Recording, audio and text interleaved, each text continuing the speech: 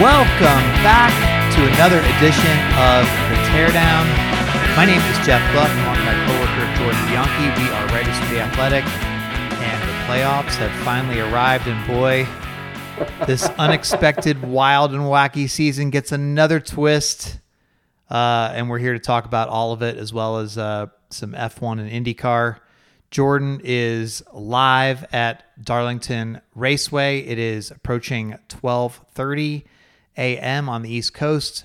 I'm Mountain Time here, 10:30 in Colorado. I'm tired, Jordan. I cannot take any responsibility for anything I'm about to say because I'm already like punch drunk. This is great. Might be able to coax you into like saying something. By the way, many people have said to me today, I love it when you like push Jeff's buttons and get him going. So this is even better. Now that you're tired, I might be able to really get you going tonight. Well, I'm just honored to be joined by the star of the new USA documentary series, Race for the Championship. I saw an up close of your face, way closer than I've actually ever seen you in person on my HD TV. And I was like, whoa, this is a little much for me. This is a little much here. Yeah. No one wants to see me that up close. There's nobody. I like the parts where you were talking, but they weren't showing you. That's probably the best. Have you seen my best? Just put a bag over my head. I mean, much better. Anyway, so listen, I think, before we jump into all this, the theme of this, this entire season has been nobody knows anything. We really don't know what we're talking about. And yes, okay, sure, it's a possibility that Erik Jones would have won this race. We all said, he's good at Darlington. We even put in our preview on The Athletic, hey, he's pretty good there.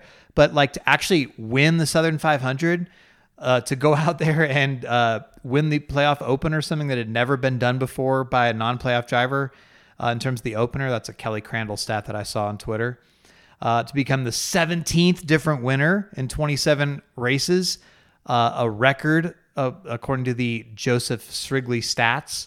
I think the only other time was like 1961 that this happened. I'm sorry. I just didn't see any of this coming, and I'm not going to pretend that I did. So, Jordan, did you have any hint that when you'd be covering this race tonight that Erik Jones would be the race winner? I mean, I thought he was a good long shot, but long shots don't win the Southern 500. Like, you don't see upsets at this racetrack. You don't. I mean, this is a track that rewards the best drivers and the best teams. And you have to go back to 2011 with Regan Smith and Furniture Row. Like, that's probably the last time an upset happened here, and that was on like freshly new pavement and a lot of weird circumstances where tire wear was minimal that night. This was a surprise, and it's wild to think about because we've seen kind of this out of Jones a little bit this year where they've had a lot of speed, and you're like, man, this team is kind of right there, and they're like kind of bumping up against that breakthrough point, and it hasn't happened. And I didn't think this was going to be it. Now, if you said maybe Kansas next week, that makes a lot more sense. But here, it's crazy, and there was a whole lot of stuff that had to happen for the 43 team to get victory lane. They certainly deserved it, and Jones drove a great race. But bam, 18, the 19, the 9, the 5. Just you run down the list of people that had problems tonight and opened the door for this to happen. And kudos to the 43 for not making mistakes. And they got it done on a night when so many didn't. Yeah, I think if you could go back to Fontana, which was the first real race of the season, the first real race with this new car, you'd say, they ran really well there. He had a shot at the win. And you could say, oh, I could see where he could win a race this year, sure. But then as the season's gone along, and they didn't win, and they weren't as much of a factor, and I think other teams sort of stepped up. You're like, okay. They have speed at times, but like, I don't know about race winning speed necessarily. Well, they couldn't put together full races though. They would have moments where they would run really well in the early parts of the races, and then whatever would happen, and then they'd fade. And especially early in the year, that happened a lot. Yeah, absolutely. And don't forget, they were leading coming to the checkered flag at Talladega, and Erik got passed. They were fast, some other times this year, and it's just whatever reason, they just have had a really hard time putting together full races. And it's unfortunate because I think they're really a good team. This is a new team. This is really kind of, if you look at it, this is GMS buying Petty and this bringing them into their shop. This isn't like a team that's been together for a while and they just got a new name and they're kind of putting some new paint on the walls. This really, in all respects, is a brand new organization from the bottom up. Yeah, I mean, it's essentially GMS Racing's truck team, and they said, okay, let's add a cup team, and we'll buy Petty to get the charters and all that stuff, and we'll have the Petty name and all, the 43 car and all those things. But it's like you said, it was starting over essentially. So, I think that's, and they still said, I mean, even in the post race press conference tonight, they're still talking about how they're actively hiring people and all that kind of stuff. So. It's the last couple of years, it's definitely been a process to get this team going, and but you can tell though that what they've signed up for. I mean, it's a building project, and it's going in the right direction. I mean, Erik Jones, we've on this podcast, I mean, numerous times when it wasn't looking good for Erik Jones, we kept saying, hey, we really are both really high on Erik Jones. Like we really think that this guy, we believe in this guy's talent. He deserves to be at a bigger team. And even now you could say, well, shouldn't he be racing for a bigger team? But as you noted, I mean, Petty GMS has had times this year where they look decent. And, I think it's probably rewarding for him to help actually, you hear all the time, somebody goes to sort of like a smaller team and say, oh, we'll build it up. And then it doesn't really happen, right? Like they're just kind of medium, then they leave. But like this, I mean, with Maury Gallagher's money and the devotion they have to racing and to doing this the right way, I could see them actually, really growing this into something good. And he's obviously willing to stay there and help that. So all positives there for the now 2-time Southern 500 winner. Which is crazy to think about. He's got more Southern 500 victories than Kyle Busch and Martin Truex Jr., who each have one apiece. Well, and think about, there's been some great drivers that never won the Southern 500, period. Sure. And then you think too, I mean, it's 2 crown jewel races. So even if somebody has won one crown jewel or something, I mean, 2 crown jewels, I mean, that's very, you can't just back into that, especially something like, I mean, maybe you could at a restrictor plate race or something, but, not the Southern 500. I mean, even with the misfortune that the playoff guys had, Jones was still in position. He still had to be there. He definitely got a break with some unlucky things happening to the other contenders, but dang, I mean, kudos to him. And how sure were you when Denny Hamlin lined up behind him in that last run there that Hamlin was going to win? Because I thought, well, it's a nice story for Jones, but he's not going to be able to hold off Denny Hamlin for 20 laps in the Southern 500 at a playoff race where Hamlin has won 4 times and, he's a Darlington master and he's going to beat a Petty GMS car. Sorry. And no. Yeah, I thought Denny was going to pass him, and it looked like, and then Jones got a little bit of a gap there, and then Denny closed it quickly and got to the bumper, especially in the last 2 laps, and it looked like, man, Denny's just going to blow by him. I'm curious if this was like a regular season race or if the stakes were different, where Denny didn't have so much to lose, how he maybe would have raced him differently. But Denny's a clean driver, so maybe he wouldn't have, but you kind of wonder, like we saw it in the Xfinity race, like guys just kind of throwing into the corners and you make contact and you bang off each other and you see what happens, but never happened with Denny. And I think that's a smart move in the sense that on a night when so many guys had problems, you can go here and put together a race and finish second and leave here, feeling good about yourself and putting yourself in a spot where you can move on. That ultimately, yeah, you want to win the race, but you've got to leave here feeling pretty good. I was very curious about that. I wonder what was going through Hamlin's head in terms of all the things at play there. Because to me, especially his comment afterwards where, TV had asked him, is there anything else you could have done there? And he said, not without contact. Mm-hmm. And, I wonder if it really is a big picture thing in that situation. Because like you said, yes, he could go underneath Jones probably and try to door him into the wall and get by him and aggressively make contact and try to do something. But is that, and that would lock him into the next round? Sure. Mm-hmm. But is that opening yourself up to some sort of retaliation later on or problems that you're going to have later on in the playoffs? Is that going to screw your playoffs essentially, by making somebody mad no, I don't know that Eric Jones probably would have understood in a way, like, hey, it's a Sure, playoff guy. but And I don't know I that he would would have taken revenge on his former teammate like that. But I think it's a smart play by Denny to just be like, yeah, it's not worth just going completely, all out move here to just rough somebody up for this win. Or you could say that if I try to make that move and it doesn't work, I end up in the wall with a wrecked race car with one lap to go, which means I'm going to plummet down the finishing order. And all of a sudden, the points, the good result that I'm going to leave here with is not so good anymore. And that big gap that I'm going to have over all of those guys who had problems tonight is going to shrink. And in the big picture, if you're racing for a championship and finishing second on a night like this, that's a win. I think too. I mean, you obviously, if you're Hamlin, you've seen what happened to your teammates, right? Mm-hmm. You know that Elliott went out. You know that Harvick went out. Other playoff drivers had rough nights, and you think to yourself, you know what, P2, get out of here in pretty good points position. I'm going to be okay. He knows the whole survive and advance thing. All it is. If he can point his way in, it's not another playoff driver winning either. So it's not like somebody took us a spot tonight for the next round.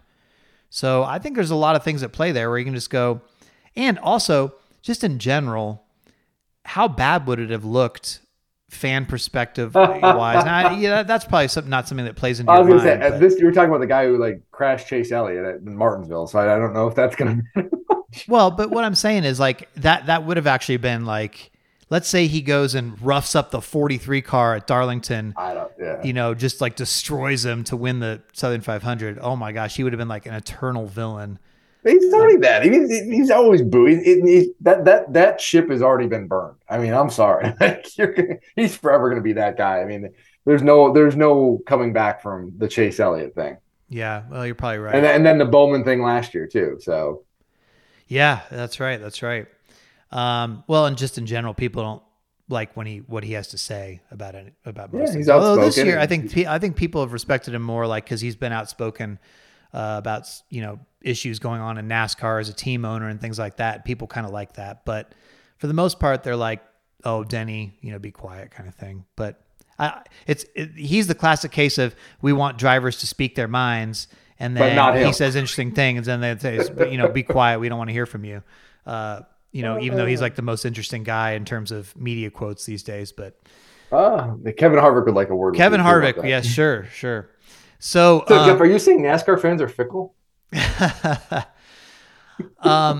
So listen, it's an interesting thought exercise in terms of what would have happened had Jones, say he had won Talladega or he had won, but it's tough to project that. I think a more interesting thing would have been had Truex won this race, and everybody goes, "Oh, Truex, man, that's really a missed opportunity." Jones didn't seem like he was dwelling too much on the playoffs, right? He was just happy to win the Southern 500. He wasn't like, I'm not going to enjoy this because I wish we were in the playoffs. Yeah, I mean, he's racing for different things. I mean, Truex is, I think it's fair to say, a legit title contender. And if he was in this playoff, I think he was going to be a factor. And he was in a spot tonight where I was having flashback to Tony Stewart in 2006. When you remember that playoff where Tony didn't qualify that year, and then he goes out and rolls off, quite a few victories in the playoffs, and just basically kind of stole the show in some capacity. And that's what I was thinking with Truex leading. And then he has the water pump failure, which led to the overheating, and it was just that's basically Martin Truex Jr.'s season in a nutshell. A lot of speed, a lot of leading laps, and then just goes sour. I mean, that was just sort of unbelievable, wasn't it? I mean, to me, for whatever reason, I kind of had a feeling all day that Truex was going to win this, and the narrative was going to be, Truex steals the show at Darlington after not making the playoffs, and he's so good at Darlington, and he finally breaks through, and just a week too late, all that kind of stuff. And when he got he got in the lead, and then he lost it on pit road, but when he got it, for that next time there, I was like, all right, this is he's going to roll away with this now. I think this is over. And to see just suddenly it all just go away with a mechanical failure, that was really stunning. And you felt terrible. I don't know if you you got His to see his interview was TV interview, incredible. but Yeah, I was gonna say his interview on NBC Sports was just like you don't often hear the emotion in Martin's voice. You could hear the emotion. I mean, like I don't. Was he? It almost sounded like he was like trembling almost or something. You know what I mean? Like he was quivering. kind of getting like choked up. I mean, Yeah, it thank was, you. Choked up. Yes, yeah. that was what it was. Like you don't see that, and it was like in a year where it's just been like one stomach punch after another. And again, this is the guy who finished top 5 in the regular season points, and any other year would have been in the playoffs. And we were talking about like he's going to be a factor, and then it's just that kind of year. I mean, it's just you just feel terrible for him. I mean, you just how can you not, right? I mean, it's just everything just seems to go against him. I don't know. It's just kind of weird. They've had so many races they could have won this year, and we talked about it last week as well. But so many disappointments. I mean, just one after another. It's just, I don't know. The crazy thing is, he's racing for 17th now. Eric Jones is 18th. Those are the two guys who are, the next highest in the playoffs and can't finish any higher than where they are. But Truex has like almost a 200-point lead over Eric Jones for 17th, even after Jones won tonight. I mean, that's how much of a strong season Truex had. I mean, he could take races off and still not get passed for 17th. It's just, it's just one of those crazy years. I mean, again, 17 different winners now in the first 27 races, just stunning. And you figured Truex still does have a chance to win one of these next 9. Blaney still has Bubba, absolutely. Bubba could win at Kansas. He was going to have a strong run at Kansas. He did have a strong run at Kansas in the spring. Is one of the pit crew problems, and his teammate Kurt Busch dominated and won that race. So Bubba could go there in that car. Well, it's at least the car number. And don't get started about that. he could have a strong race. So I mean, yes, there's multiple guys that could still win like legitimately in this crazy season. And but anyway, we're getting ahead of ourselves. Let's talk about some of the playoff guys. I told you before the podcast that we would start by talking about playoff guys, we do this every week. We come up with a plan, and then you like from the get go, you like veer off, and like we roll with it, baby. Yeah, it sounds like Ferrari strategy. I wasn't gonna make a joke from this. So we are on plan. What plan are we on now? Plan D. We've moved to plan D. Yes. Question. So I'm going to lose it here before we even get in to the playoff guys. So listen, the playoff drama, I opened this file because I thought so much stuff happens in the playoffs. I'm going to keep a running Word document of all the things that happen to the playoff drivers in various races. And I thought, I'll probably have like one or two from the Darlington race of like big sort of moments. Wait a second. You thought there'd only be one or two tonight? Did you not know what happened last year? I did, but here's the thing. I honestly thought that I was thinking that this was going to be one of those races where like pretty much 9 of the top 10 cars are playoff guys, and maybe one guy would blow a tire or get in a wreck or something. Maybe to have another guy have a kind of a bad night. But I thought it was going to be like, oh, those guys are going to be in trouble because 13 guys would finish in the top 15 or whatever. Not the case. Not the case at all, obviously. No. Wrong again. So anyway, my Word document here is almost a full page filled up already. So I don't even know where to start. I guess you could probably start with the first person that really sort of made a mistake, and that would be Chase Elliott. Ooh, such a rare, mistake. Odd, weird, like unforced error. Like there was nothing. You had no one around him really. Like just nailed the coming wall. Toward, like just lost it. Like weird, and you don't see Elliott make a mistake like that. And it was just like, what the heck? Like did something break? Like, no, nothing broke. He just spun, and Chase Briscoe, another playoff guy, happened to be that come into that area and then hit him, and that damages Chase's car as well. So. Double whammy for the Chases, and the regular season points leader. Man, good for him having that gap, all those bonus points, because he's going to need them potentially. Yeah, no, I mean, he still is able to be plus 14 over the cut line in ninth in points. Of course, he was first in points with a nice cushion. That is now gone, but he's great at Bristol. He'll be fine at Kansas, you would think. Now, that said, only one thing needs to go wrong. I mean, you would have thought he'd be great at Darlington too. So only one thing needs to go wrong now, and he's suddenly in trouble. But just very surprising, because it feels like Elliott is one of these people who's really embraced this format. He's talked about how much he enjoys this time of year. He enjoys the pressure.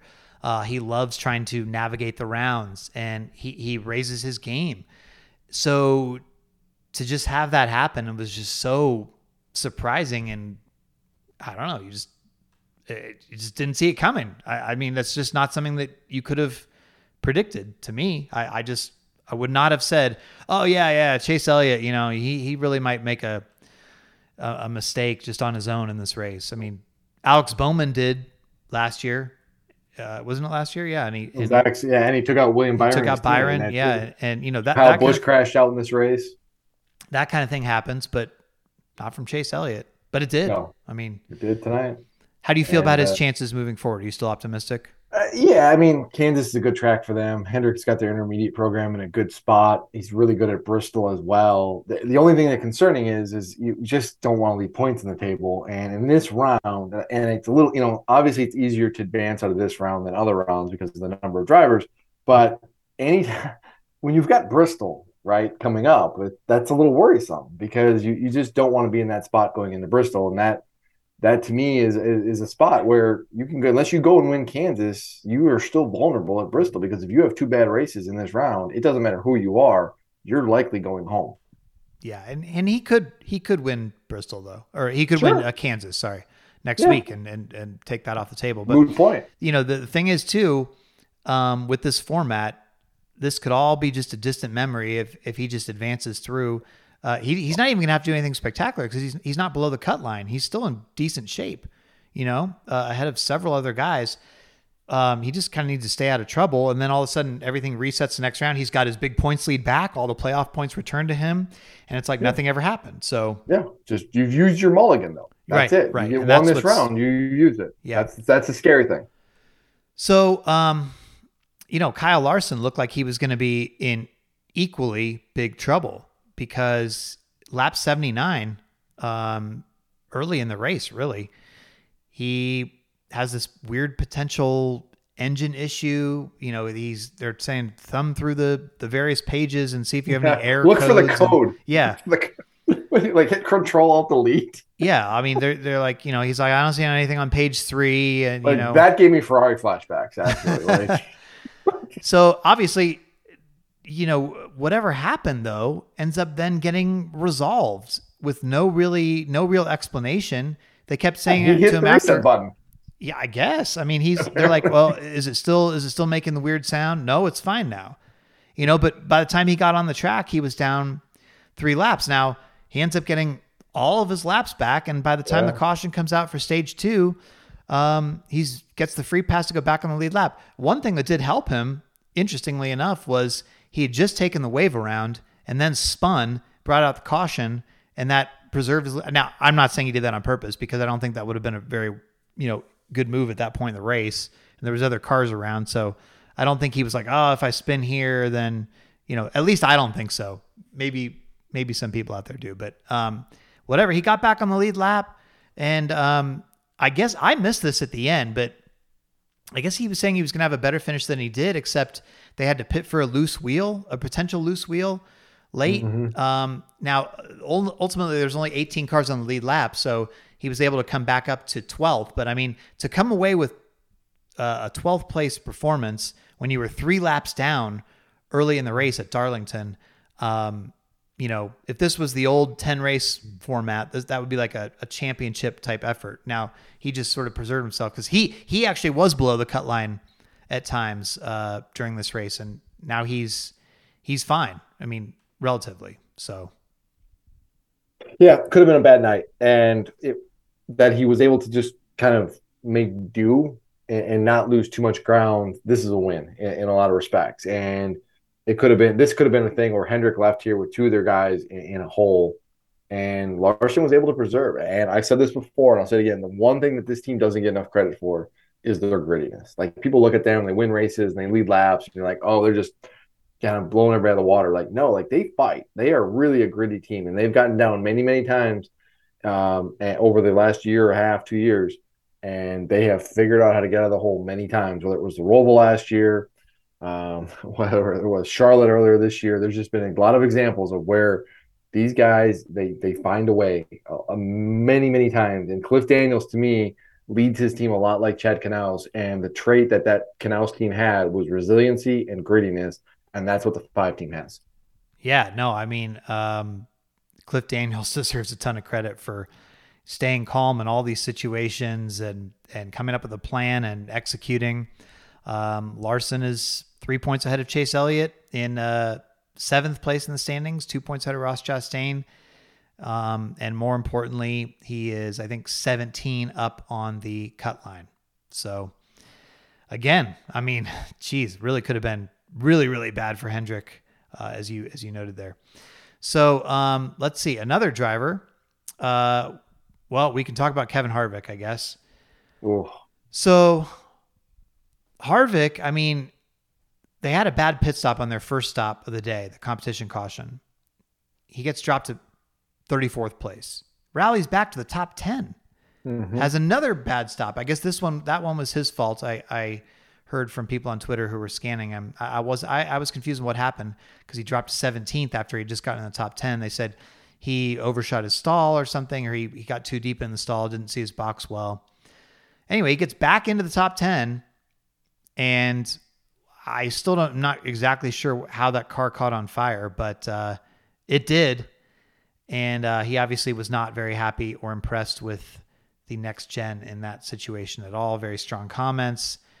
NASCAR took quite a while to throw the caution. That was odd. It did. It seemed a little like the car's on fire, like, and it's coming to a stop, and it stops. It felt he was like getting out of the car as the cars were still going around under green. That felt a little slow. And then because of that, I think it took a while for the safety truck to get there, but I mean, the caution wasn't called for a while. And then even when they got there, they were kind of slow to put out the fire. So the car just like burned to a crisp, really. And yeah, I mean, there was nothing he was going to eat. You know, you got to get out if you're him at that point. You can't just ride it out. So really unfortunate for him because, I mean, think about it if you're that team, right? You go from, okay, you know, looks like we're going to miss the playoffs. Then you win back-to-back races. Boom. You've got this momentum. People are saying Harvick, most dangerous team. Potential. Yeah, yes. Exactly. You know, they can make a Final Four run here. All of a sudden, your season is turned around. You are like, hey, we can do this thing. We know how to manage the playoffs. One race in, your car randomly burns up from nothing that you did, and he is last in the playoff standings. He's below everybody. He's below Austin Dillon, Chase Briscoe. Now, fortunately, so many people had problems that he's only 13 points below the cut line. He's 11. Oh, 11? I thought he was 11. I may be wrong. Yeah. But he's somewhere in there. He's not a lot. He's not buried by any means. So, yeah. I mean, it's... You're right. 13, by the way. Oh, 13. Okay. It's not, you know, that's easily doable. And, you know, many other people are going to have problems over the next few weeks. And he's, again, somebody that's good at both the next tracks coming up, you would think. So he may be fine, but it just got to be just so disappointing. Just like, what the hell, you know? Based off of Twitter and what his crew chief tweeted, yeah. I think that's the common sentiment right now. It's like, our car just, what happened to our car? We were running well.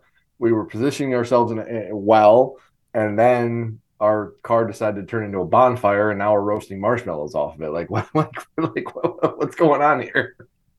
Yeah. So, Rodney Childers actually, just since we've started this podcast, has been tweeting even more because we saw the one tweet he made. He's fired up. He's fired up.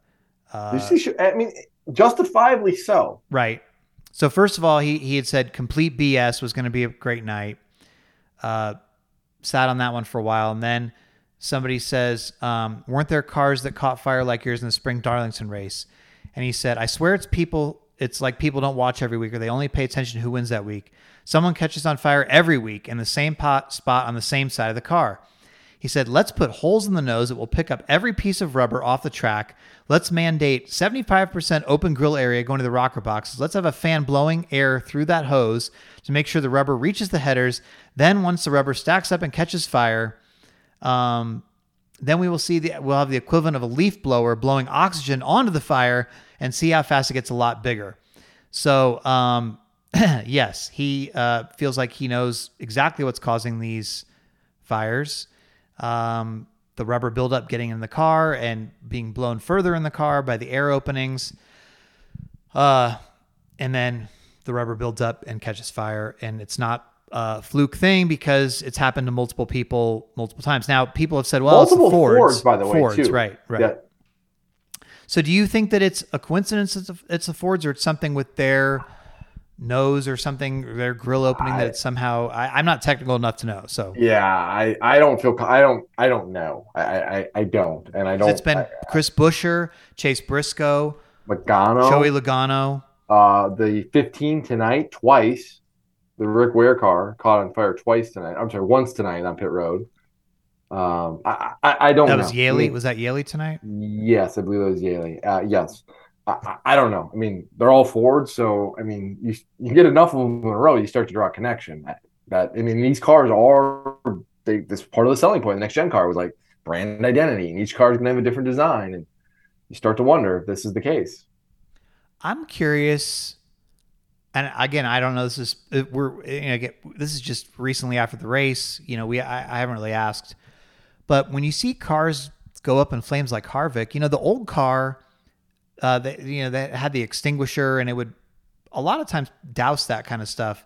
I'm sure this car has that. I'm sure certainly it does, but it doesn't seem to be having the same effect, or maybe it's a different part of the car and it can't. Yeah. See, and again, I'm going to get myself in trouble because I am not a technical person. To my understanding, it's not the fire extinguisher is for the cockpit, right? Though, and I think the fires are seeming to come underneath, underneath or something like that. And again, I'm probably speaking out of turn here, but that's my understanding.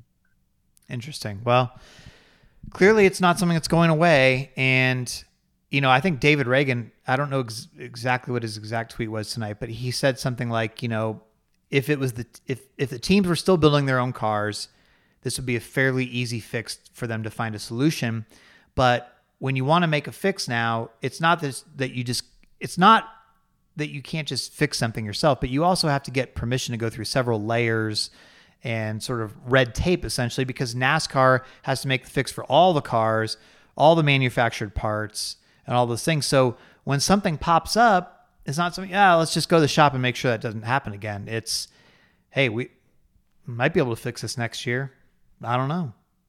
And that's part of the bigger issue that's kind of going on right now. And you've heard a lot of drivers talk about this, and really over the last couple of weeks, and Harvick has been very vocal about this. And I think he's just kind of reached his breaking point, which is drivers feel like there's no action and they're not being listened to. And that because there are now more layers, and because if there's a part that isn't working the way it needs to, you can't go just fix that part, because you have to go through NASCAR, and then you got to go through the parts supplier. And then if you do it yourself, by the way, and you don't get approval, you get dinged, penalty wise. And there's a lot of frustration right now. And Kevin was very vocal about this on Thursday during playoff media day. Like he says that NASCAR really isn't receptive to this. Like, he has brought these things to their attention, and it's just basically fallen on deaf ears. And NASCAR will tell you differently, but this is what Kevin says, and he's frustrated. Other drivers have said, "Hey, we know." Denny Hamlin, who's got a really good perspective as both a team owner and driver, has said, "Yeah, it's not easy to do." And I thought Joey Logano had a really good point too, which was like, this isn't cheap. Like, it's going to cost money to fix this, and it's just all part of this, and it's part of this bigger issue of this car coming in and working the kinks out. It's not as easy as it used to be just to make a change, and teams are no longer up. It's no longer up to the teams to do what they want to do with the cars, and structurally. Yeah, I mean, between the fires, the hard hits, things like, the early in the season with the cars getting stranded, for flat tires and things like that. there have been a lot of sort of downsides with the car, but at the same time, the season that we've seen would not be possible without the new car.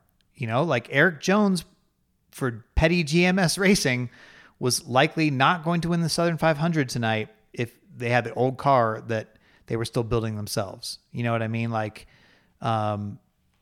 that's, it's just I'm not saying all of it, but so many of the interesting, fun, exciting moments we've seen this year have been a product of the new car, but then also, there is the safety aspect and the reliability aspect of it that we're still, obviously a work in progress. So it's going to be interesting to see where it goes from here. Next year at this time, are we still going to be talking about, sort of the mechanical gremlins of the car, the safety aspect of it? I hope not. I hope they are able to make changes, but it's clearly something that is very frustrating to the drivers and the teams at this point, and is only going to keep building the longer it goes on without changes. It's going to be a fascinating offseason for this car, not only in terms of how do you fix the gremlins that are appearing and resolve the safety issues that seem to be cropping up. Also, it's going to be interesting to see as teams get their hands on this and actually have a full off season to work on this car, which is not something they had last year because they were still developing this car. Is now that they have this car in shop, can they find little areas where they can play in and how they, the nuances of this car, and that will extend the competitive gulf between the big teams and the smaller teams that has been shrunk. So another mechanical issue tonight was Ross Chastain. He was having a great race. He really was. It looked like he had a ton of speed, and it was like, oh, actually, I was thinking for a while, maybe this could be a Ross Chastain win. Like, that would be a story too. Like, he shakes off all the people talking about how we're going to take revenge and wreck him, and he goes out and wins the 7,500 or something. This was big. This was a big race. To me personally, this race and next week were two giant races for Ross.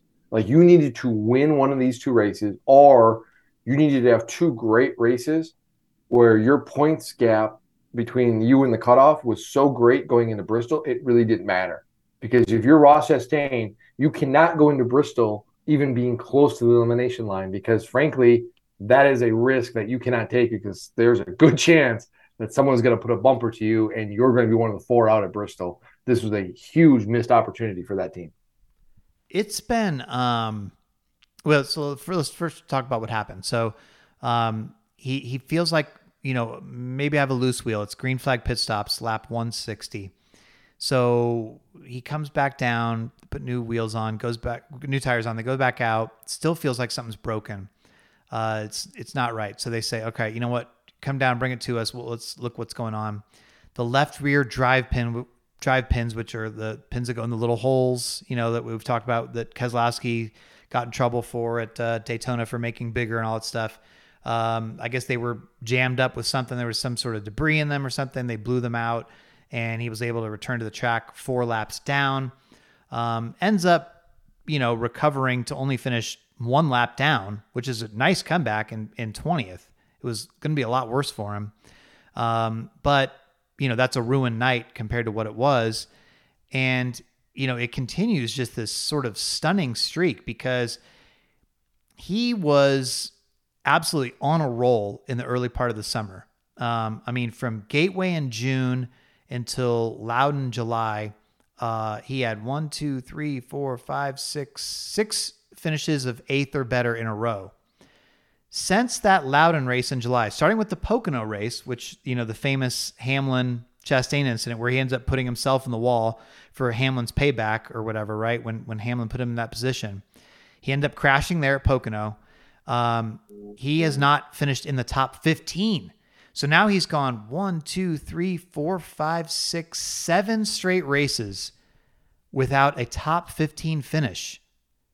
This is a guy we were talking about, championship contender up until that point in the summer. And all of a sudden, he still has the speed though. Yeah. But they're not getting finishes at all, at all. No, and that's the big thing. They are running well. They are leading laps. They're putting themselves in position. He had a great car at Pocono. He was running top 5 at Indianapolis. Michigan, he was in the mix there. I He led mean, 80 laps at Richmond. and won the first stage, went wire to wire in stage one. I think the only race they were off, if I'm not mistaken, was Watkins Glen. But they go out and they're like, oh yeah, they look good. And they just aren't finishing though. And they're throwing race wins away, they're throwing points away.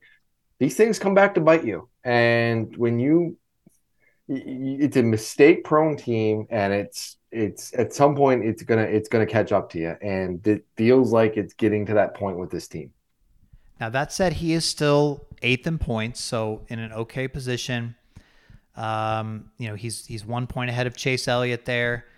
And let's see, from the cutoff, he's plus 15, I think. Yeah, plus 15. So, again, you don't have to do anything spectacular, but Bristol, like you said, is definitely a worry. Yeah. I agree with you there, because that would be a great revenge race for everybody who's mad at him. They just take turns just spinning them all night. It would not surprise me if he made a Final Four run, and it also would not surprise me if he was a first round elimination. I can see that much variation at this point because, again, they have the speed, but he's made so many enemies, and they're not getting the finishes. It's tough to tell which way it's going with him. I'm with you. I could see anything happening though. I could see him in the Final Four. I could see him being out in round one. I could see him being crashed at Martinsville deliberately because someone's pissed off at him for something that happened this summer. Right. Now let's talk about his teammate, Daniel Suarez. I mean, Oof. Here's a guy who, he fails inspection, 3 times? And so he's not allowed to qualify. He has to start last. And not only that, but he has to make a pass-through penalty at the start of the race. So you're like, well, I know there's going to be a competition caution because there was rain, but, can he get in the free pass position at lap 25 and, do all that stuff? So he does his pass-through penalties, 1 lap down. Rain comes, lap 6, immediately gets a free pass, back on the lead lap. He gets up to 4th, but he speeds on pit road, Jordan. Oh, no. And he didn't serve the penalty before the Harvick caution for the fire. So then he ends up starting at the tail end of the field because of that. And that he ends up being 21st place after that, a lap down. And he ends up finishing last car in the lead lap, 18th place, but he was 4th. I mean, he was going to have a really, really good night and threw a lot of points away.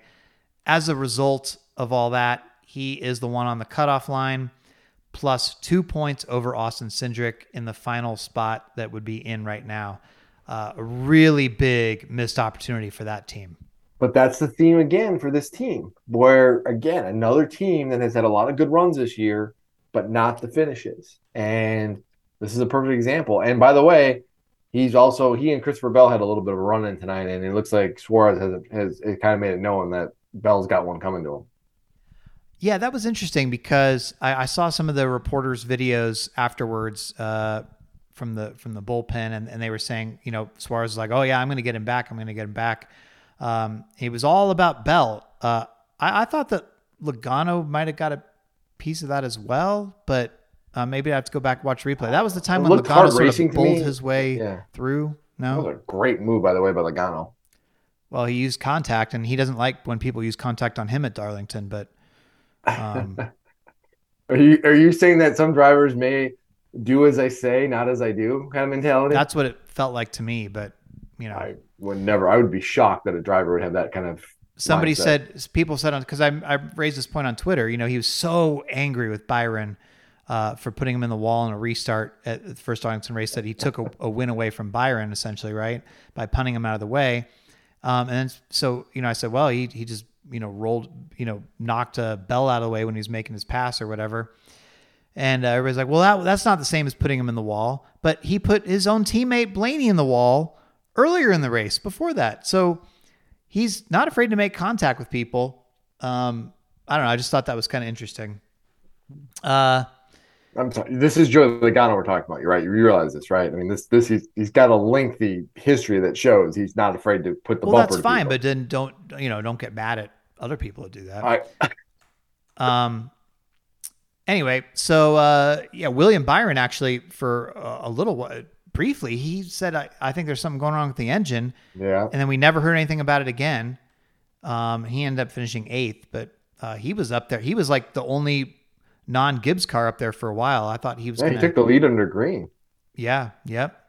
But he ends, he's in good position though. Logano's the points leader. Byron is second. Hamlin is third. So all three of those guys are in really good shape. Chase Briscoe, even before he got in the Elliott wreck, he went to 33rd place on the opening run before the competition caution. He had already been lapped at the time when he collided with Elliott. He ends up finishing 4 laps down and 27th. He just didn't have it. I mean, even like I said, wreck aside, that was not the performance they needed. No, I mean, this is a team I had marked for first round elimination, and nothing that happened tonight changed my opinion of that. I mean, you did say that. He was not. I thought he was going to advance past this round. Primarily, I thought partly because his Darlington strength. I mean, here's a guy that in the Xfinity Series beat Kyle Busch straight up, right? And you thought, wow, this guy really knows how to get around Darlington, and maybe this is a track where they can really shine. Again, though, they just didn't have it. He's 3 points ahead of Harvick. He's in the second to last spot. So the 4 out right now are Austin Cindric, Austin Dillon, Chase Briscoe, Kevin Harvick. I had said that the first 4 out would be the 2 Austins, Suarez, and who else did I say? You remember? No, I can't. Okay, sorry. Oh, Bowman. Right. Bowman is 10th in the points. Bowman had a nice run tonight. He finished 10th. Top Quiet 10. night, no nice issues and really. Clean. Yep. Yeah. Mm-hmm. They needed that bad. So did Byron too. So the other playoff driver that had big problems, really talk about extremely unfortunate, just unbelievably so, was Kyle Busch. I mean, Truex goes out. Kyle Busch is the leader. 21 laps to go or something? 24 laps to go, I guess. And under caution, getting ready for the restart, blows up. Game over. May have missed a shift. Well, that's what I saw Bob tweet that, but is that factual? Like, some people on the radio, Hamlin was one that said that Kyle missed a shift, and so that may have contributed. And the official, when did he miss a shift? Under caution? It's probably You're not shifting under caution, are you? I don't know. The official reason for him being out was a valve train failure per Toyota. Okay, it's interesting. I mean, I get that he could have missed a shift, but when? I guess because I guess I don't know the dynamics. You come off a pit road. I mean, you come up to speed. That's true. That's true. I was just thinking he's running around under caution. Yeah. So it feels like there's an avenue there to do it. I don't know, but yeah, that would be pretty damning if that's a Kyle Busch mistake while leading and you miss a shift to blow up your own grenade your own motor, and wow. It's been that kind of year for Kyle, man. So he was going to be in great position, obviously. Could have been really great position with a win. Free ticket to the next round, and instead he is only +8 on the cut line. Yeah. Oof! What a disaster, man. Yeah. Oh man. You never. And I go back to what I said earlier. You never want to be in the spot with points and everything. I feel really comfortable about Kyle Busch though in this team because they're going to a 1.5 mile racetrack. Toyota has been very, very good on these type of tracks. And then you're going to Bristol, which is one of his, obviously one of his best tracks. I like where this team is at. They are running well. You don't want to see this, and then anything can happen, obviously. But I think they're going to be okay. Well, I mean, look, he led 155 laps tonight. Nobody else led more than 64 laps. So, they have the speed at the right time, it seems like. And as you alluded to, I mean, Toyota in general. I mean, at one point, Toyota had even Ty Gibbs was in the top 10 at one point. I mean, he ends up finishing 15th. God, another good run for 15th in the 7,500 for Ty Gibbs with very little experience. He's going to be good in the Cup car next year. What's that? He's going to be good in the Cup car next year. Yeah, no, I mean, he's clearly on his way to proving that he's very, very, very ready to do that already.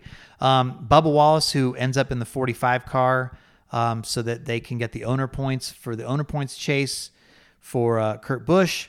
Gets top 10, ninth place at Darlington. Very Good run respectable for him evening. tonight. Top 10 most of the day, quiet, just knock. Bubba, by the way, for the last, I don't know what it was, like 6 weeks or whatever it's been, it's just been really, really good. Consistently running in the top 10, finishing in the top 10. This is impressive stuff. I mean, what a turnaround for him. Honestly, it kind of feels like it coincided with the pit crew change or around that time, right? But yeah, I mean, he now has a career high in top 10 finishes. And so, like, get this, right? His career high for most top 10s in a season was 5 for the entire season before this year. He now has 7. But what's interesting is just in the last since Loudon, so that July race, he has 1, 2, 3, 4, 5 top 10s just since July. So again, that was his previously his total for the entire year, and now he's basically in a month and a half, essentially, or 2 months, I guess, got that total. And so yeah, clearly he's running much better, more confident, and I think that was the right call to put him in. Don't you think, for the owners, to get a guy with experience? 100%, for a lot of reasons. One, you get a veteran in that car to help you get through this and navigate a little bit, and two, it gives him the experience. Like, it gives him a playoff experience without having so next year, assuming he makes the playoffs, he's gonna know what it's like to go through this, what it's like to deal with eliminations, what it's like to manage each race when you know what's at stake. It's a good thing for him. Good night for Tyler Reddick. Ends up finishing third. Maybe could have had a shot at it, but finds himself now 5th in the points. Christopher Bell gets a top 5. Joey Logano gets a top 5. I'll tell you what, speaking of non-playoff guys too, just real quick, I mean, Michael McDowell, another top 10. Another good run. 6th place run for him. Brad Keselowski, nice run. Gets top 10, 7th place. Needed that, yeah. Yeah. It's been a tough year for him, and to come here and to have a good run, it speaks well. Blaney was kind of quiet tonight, wasn't he? I mean, he was in the top 10. No, he was, quiet in the sense that he didn't really do anything, but he was running in top 10 all night. Was up, I think, as high as 5th at one point. Finished 13th, though. I mean, yeah, he finished faded at the end. That was a little disappointing, and I'm not sure why that is, but he did have a pretty decent night for the most part. And then I think the only other guy we haven't mentioned maybe is Austin Dillon, who, he's is okay. I mean, he gets out of here without too much damage. Nothing went terribly wrong. He finished 17th on the lead lap. And he basically punt. I mean, he's now 2 points below the cut line. 4 points below the cut line. 4 points below. So if you're Austin Dillon, you happily leave Darlington saying, "Hey, we're only 4 points out." I mean, that's not bad. Yeah, I mean, yes, but I look at it like a lot of guys had problems tonight. A lot of guys that had me in the point standings had problems tonight, and the best I could do was finish 17th. By the way, my teammate finished 3rd, and our car was so bad at the beginning of the race. We were, we're comparing it to, I don't know, they didn't like the car, right? I mean, and like, I don't know. I mean, 17th isn't going to get you very far in this playoff. And you can't throw away. If everybody keeps having problems, it will. That's a big if, though, man. I'm just not right. I mean, this is Darlington. These things happen at Darlington. We've seen it year after year, and that's not going to probably be the case at Kansas. And who knows at Bristol? Like that, if that's your strategy, fine. If your strategy is we're just going to go out and try to do the best we can and hope everyone else has problems, good for you. God bless you. But that ain't going to get you very far in the playoffs. Yeah, I don't know. I mean, last week at Daytona after the race, we were saying, would 3 top 15s be enough to get through? Now 17th is not 15th, obviously, but you can see that guys are going to have problems. This is not going to, we're not going to see now 2 clean races after we've seen one crazy one with both accidents, reliability, and all that stuff. So I don't know. I think I'd, just take what you can get and I mean, see where it gets you, That's the best they can do. That's the best they can do. But to me, it comes down to, again, like, why is the 8 continually outrunning the 3, like, dramatically? Why is the 8 running for wins? Why is the 43 continually outrunning the 42? I can tell you why that is, because Eric Jones is a hell of a driver, and Ty Dillon as well doesn't have a ride for next year. All right, well, that's as honest as you can get there. How come you didn't say that on the USA Network show? They didn't ask me that question. Oh. I've got some. They've asked me some stuff, and I was like, oh man, oof. I should have. You also had hot takes like Hendrick Motorsports is like the New York Yankees. That's what's true. Yeah. What's wrong with that? That's everybody says that. Everybody said that for years. Well, they're trying to be a hot Come with take. your original stuff, Jordan. Okay. You know what? I will pass along your information to them, and you can come out and. I don't have a face for TV. I don't either. You do, because you were on my big screen. Yeah, I mean, is there anything else, I guess, NASCAR wise that you want to talk about? No. Xfinity race. Finish the Xfinity race. Those last like 9 laps were just phenomenal. Just excellent stuff. I feel bad too, because like people were, I think like some people I could tell on Twitter didn't watch it fan wise, were like, oh, and they saw like the clip that was going around was just like the last lap. Oh. And I wanted to like jump up and down and scream like, no. That whole last like sequence there with like Larson gaining on both laps, of them. 15 laps or whatever it was. Yeah, that was really, really good. And kudos to Larson, by the way. Like, he understood he could have really roughed up Sheldon Creed. There was a couple opportunities there to get physical, and like he let Creed kind of correct himself and didn't, he's a cup driver racing Xfinity, racing guys who were racing for championships, and like he understood where his place was. Yeah, I mean, they still made contact, but yes. No, he did, but he also backed off, though, and let Creed correct himself. Like, a lot of guys. That Creed move where he's just like, you know what, I'm just going to stick it in the wall and ride it all the way around, and yeah. It almost worked. Hey, we've seen it happen before, Darlington. Yeah. So, should we talk a little bit about F1? That was an interesting race, because the first part of that race today was like, okay, it feels like Max is just going to run away, and then like, I don't know what, like halfway through or whatever, like everybody kind of like started flipping strategies and everything. And I was like, oh, wait a second. This is intriguing. I thought it was a really good race. Well, first of all, it seems like so long ago now, which probably was almost 24 hours by the time we wrap up this podcast. But, what was fascinating was it seemed like the whole weekend, nobody really was like considering that the hard tire was going to be a thing. And, I think it was Alonso first put on the hard tire, and everybody's like, oh, interesting. And then Norris put on the hard tire, and it was like really working for him. And then it was like, okay. And I think that was when Mercedes thought, okay, you know what, if we extend this medium stint long enough, we can go to the hard tire and see if it works. And it was. I know you think a fork is in his back, but Lewis Hamilton, without that Yuki Tsunoda safety car incident there, Lewis Hamilton was going to be in position to at least have the winning strategy. Max Verstappen was going to have to come back and pass him from a ways back. That track looked pretty tough to pass on. I think that could have been a Lewis win. What do you think? Someone's got to explain to me why Mercedes did the strategy they did at the end. Like at the end, sure, yes. But I mean, before any of the safety cars, had that gone green? Woulda, shoulda, coulda. Well, that's a big thing. I mean, AlphaTauri ends up, Yuki stops on the track. They don't bring out the safety car. He goes back in. They fiddle around with his belts. They send him back out. The car immediately breaks.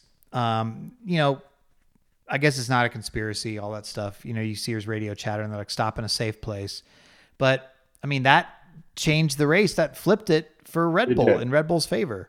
Now, it could have swung back the other way, because then Bottas has his engine problem. And then that was the strategy thing that you're referring to, because George Russell could have been Lewis's wingman. And he says, it was going to be Lewis, George, Max was going to be the restart order. Max with fresher tires and all that. But, Lewis was staying out. George says, no, I don't want to. No, I want to pit for softs. I want soft tires. And Mercedes, instead of saying, you know what, let's we need you to defend Lewis here. They say, okay, George, come on and get you whatever you want to do, George. It's great by us, no problem. So then Lewis, of course, he is the number one performing Mercedes driver. So I mean, I guess you do agree with him. Anyway, not wrong. Stats don't lie, Jeff. So, well, he wouldn't have been if they helped. It gave him a little help. Like, would Red Bull have done that, by the way? Would Red Bull have taken Checo away from defending Max? Absolutely not. But that's the thing, though. And we've said this before. Like, Red Bull doesn't make these mistakes. Like, they are cool. It wasn't a mistake, though. They're like, yeah, George, do whatever you want. No, but they would have looked at the big picture and they were like, no. Like, they control their drivers.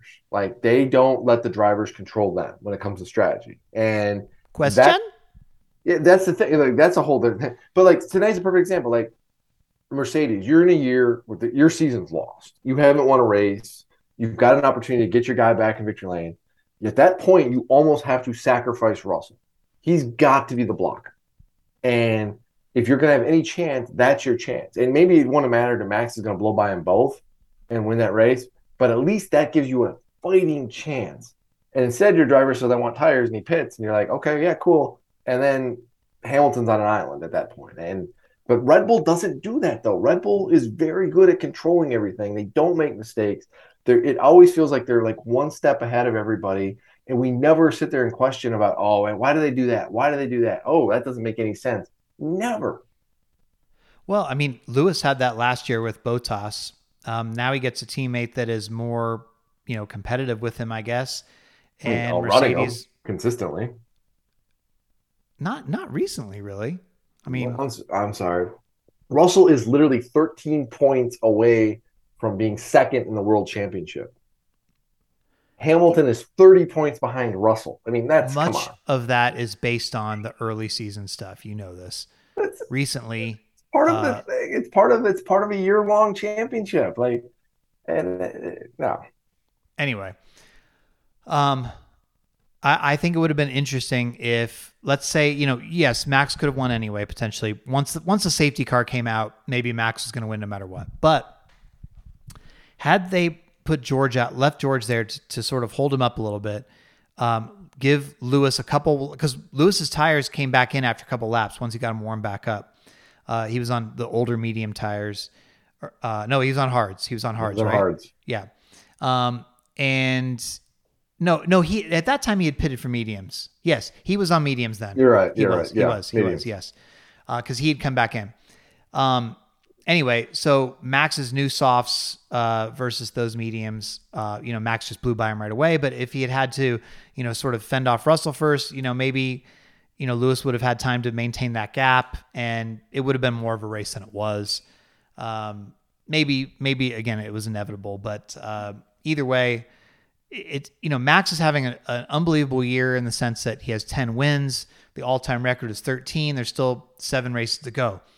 But at the same time, like Mercedes now and Ferrari have done everything in their power to throw potential wins away in every imaginable way possible. Yeah. So, it's just sort of, it's like you want to give Max credit for just having an unbelievably stellar year, but it's like his closest competition is trying to outsmart themselves every week. Yeah, I mean, they self-destruct. But again, I go back to this, is Max doesn't make mistakes. He's not that, impatient, cocky driver who would put himself in bad spots and then end up crashing out of races. This is a guy who's really good at just going out there, and he's very calm, cool, continues to perform.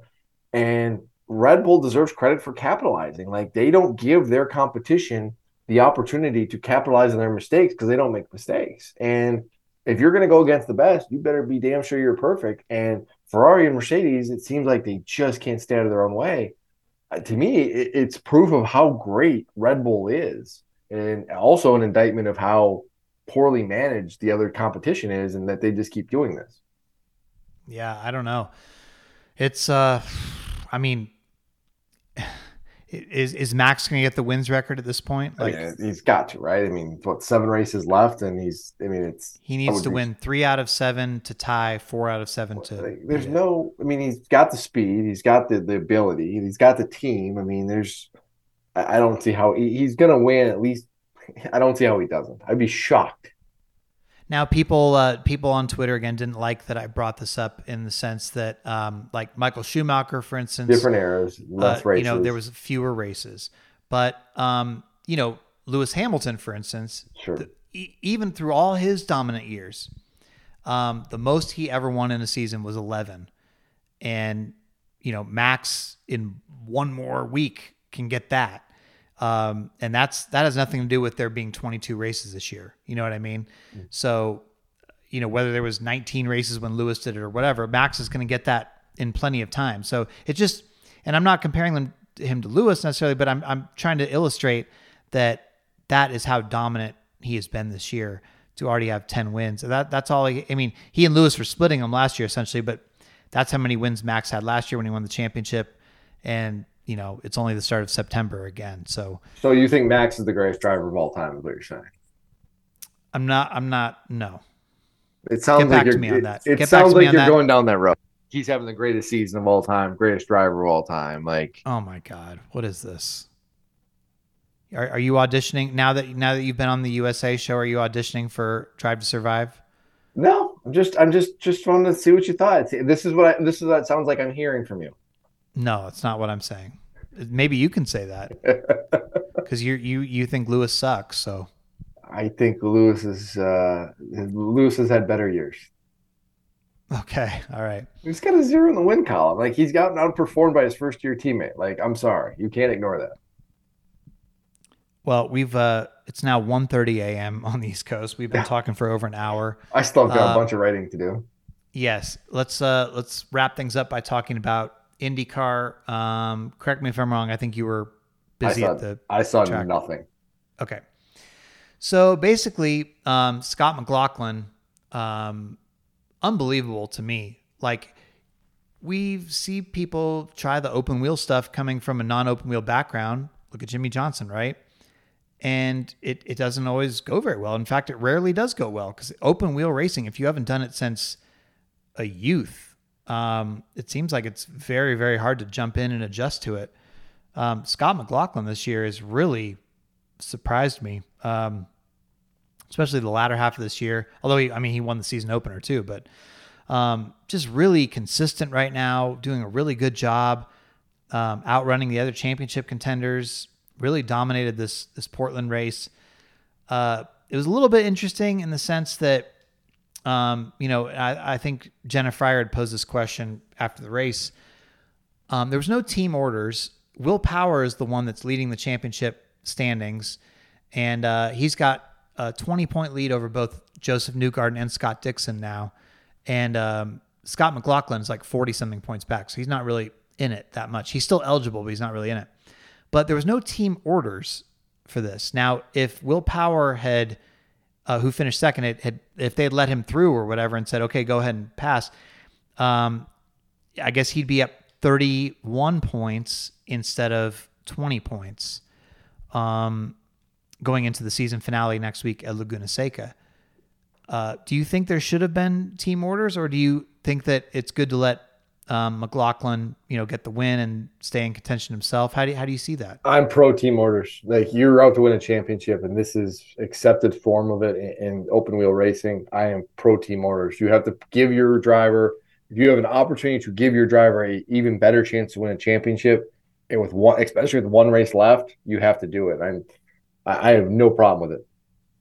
So I'm actually on the other side for this one, and here's why. First of all, McLaughlin's not eliminated yet. And so I think to say, well, you're still championship eligible in theory. Yeah, it's a long shot, but I'm going to make you pull over, give up a win, and take yourself out of championship running essentially. That's not, I would have a hard time with that. Number two, your other team, car, Joseph Newgarden, he's 20 points back now. And so his lead, you're taking one car and you're favoring him over another car, right?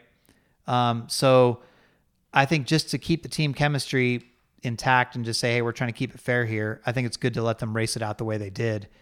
And 20 points, I think Will Power's lead going into today was only 3 points. So 20 points going into the season finale, I mean, if you can't hold on to the lead, I mean, you have a chance to clinch. You control your own destiny is what I'm saying. So that's all you can really ask for, right? So you shouldn't need to help somebody that much that they have to do that. So that's where I come down on that personally. But yeah, be interesting though. I mean, you would think Will Power is going to go ahead and do it, but Laguna Seca, fascinating track there. And Scott Dixon, you can never count him out. Newgarden's had a great year. So it's fascinating. Definitely to me three powerhouse type drivers going for it there. Yeah, and to me, it's the interesting thing is Will Power has only won one series championship. Like you think of, he's been dominant for so many years, for a long, long time. Won a bunch of races, poles. But he's had a lot of titles that got away, and this would be only the second one, and that to me is remarkable. Yeah. How you feeling now? Are you starting to fade there as the sunrise approaches or whatever? I will be getting some coffee when this is over with. I'm trying to figure out what the hell I'm going to write. I think you should go sleeping right in the morning because tomorrow is Labor Day and you can labor No, all day. See, that doesn't work because I get up and it's like I've got to travel back home and things are just, if I do that, everything gets pushed off, and I don't want to push things off. I want to have fresh content on theathletic.com sometime tomorrow morning. Well, I mean, you just pulled an all-nighter for North Wilkesboro when you went that, and then went straight to media day. Yeah. So I'm a little bit, I feel like we all need to have an intervention here with Jordan and tell him that he needs sleep. No. You're not going to make it through the playoffs if you keep pulling all-nighters several times a week. No. Sleep's overrated. My mom used to tell me growing up, sleep is for the weak. Okay, well, let me tell you something. We're carpooling for Bristol Night Race, and I will not be pulling an all-nighter after the podcast to write whatever's from Bristol. Yeah. Sunday after Bristol, F1 race. I believe we were going to be watching that together. Well, I'm sure we'll be at a hotel somewhere, and you're not going to make eggs. I'm not making eggs, but we're going to go out for breakfast. We can watch a race there or something. We are? Yeah, we should go out for like mimosas and some Bloody Marys. Mimosas? We can't drink on the job. Well, technically not. Well, I don't know if we're really kind of working. I don't know. I mean, are we going to do a podcast? I don't know. That's a good question. Yeah. I mean, it could be fun, though. Why can't you drink on a podcast? We have 2 weeks to come up with that. We have 2 weeks to figure that out. Anyway, great job there. Great job this week with all the coverage, carrying the load. And No. Just trying to follow your footsteps, my friend. Okay, yeah, whatever. Fortunately, I get to take the reins and go to Kansas next week, so I can jump in on the fun here. And then, as we just said, we'll both be at Bristol. So I can't wait for Bristol. Yeah, it's going to be. This playoffs is already delivering. I mean, it's going to be exciting and unpredictable, but this was quite a race to start it. Can't wait. It's going to be a slugfest. This has just been, man, this year. We should play a game. Maybe this is a conversation for next week's podcast, but we should make like a bet of like how many like post-race skirmishes are there at Bristol? Well, then you'll reverse jinx it and there'll be like 0 and it won't be fun, Right. We'll jinx ourselves into like a boring Bristol race, which is possible, by the way, with this car, how it's performed on short tracks. It might not. We might not be in for the fireworks that we're used to. You might be right. To me, you're right. And like, it is a concern because we've seen it race on short tracks, and that is legit. The part of me, though, and maybe this is my optimism riding my common sense, is that the desperation and how hard it will be to pass, guys are just going to be slamming into each other. Like, I can't pass. I'm just going to spin you. So one last thing before we go here. We often get a lot of people who insist that they say that they stay up late to wait for this podcast to drop. I heard a couple truckers today that are telling me like, hey man, I got like an early shift and I'd love to hear this thing on Monday morning. Okay. So again, right now it's 1:39 a.m. I've still got to edit this entire podcast, post this entire. So it's not going to get posted till well after 2 a.m. Eastern time. First person to tweet both me and Jordan and say that you listen to the podcast and you're responding to this part of the podcast right here, we will read your name on next week's podcast as a special thank you. So whoever is actually waiting up for this in the middle of the night, you deserve special credit for getting to this part. So tweet me and Jordan, Jeff_Gluck and Jordan_Bianchi, and let us know that you heard this in the middle of the night. And we'll read your name and the timestamp for when you sent this. If anybody actually does. If nobody actually listens to this in the morning, then we'll just skip this. But anyway, just be an interesting experiment. So listen, though, we appreciate whenever you hear this, we appreciate the time whenever you decide to listen to this. Maybe it's Tuesday when you're back at work. Maybe it's Monday and you're enjoying a nice Labor Day off. Thanks for everybody for listening. And we will talk to you next time on The Terry.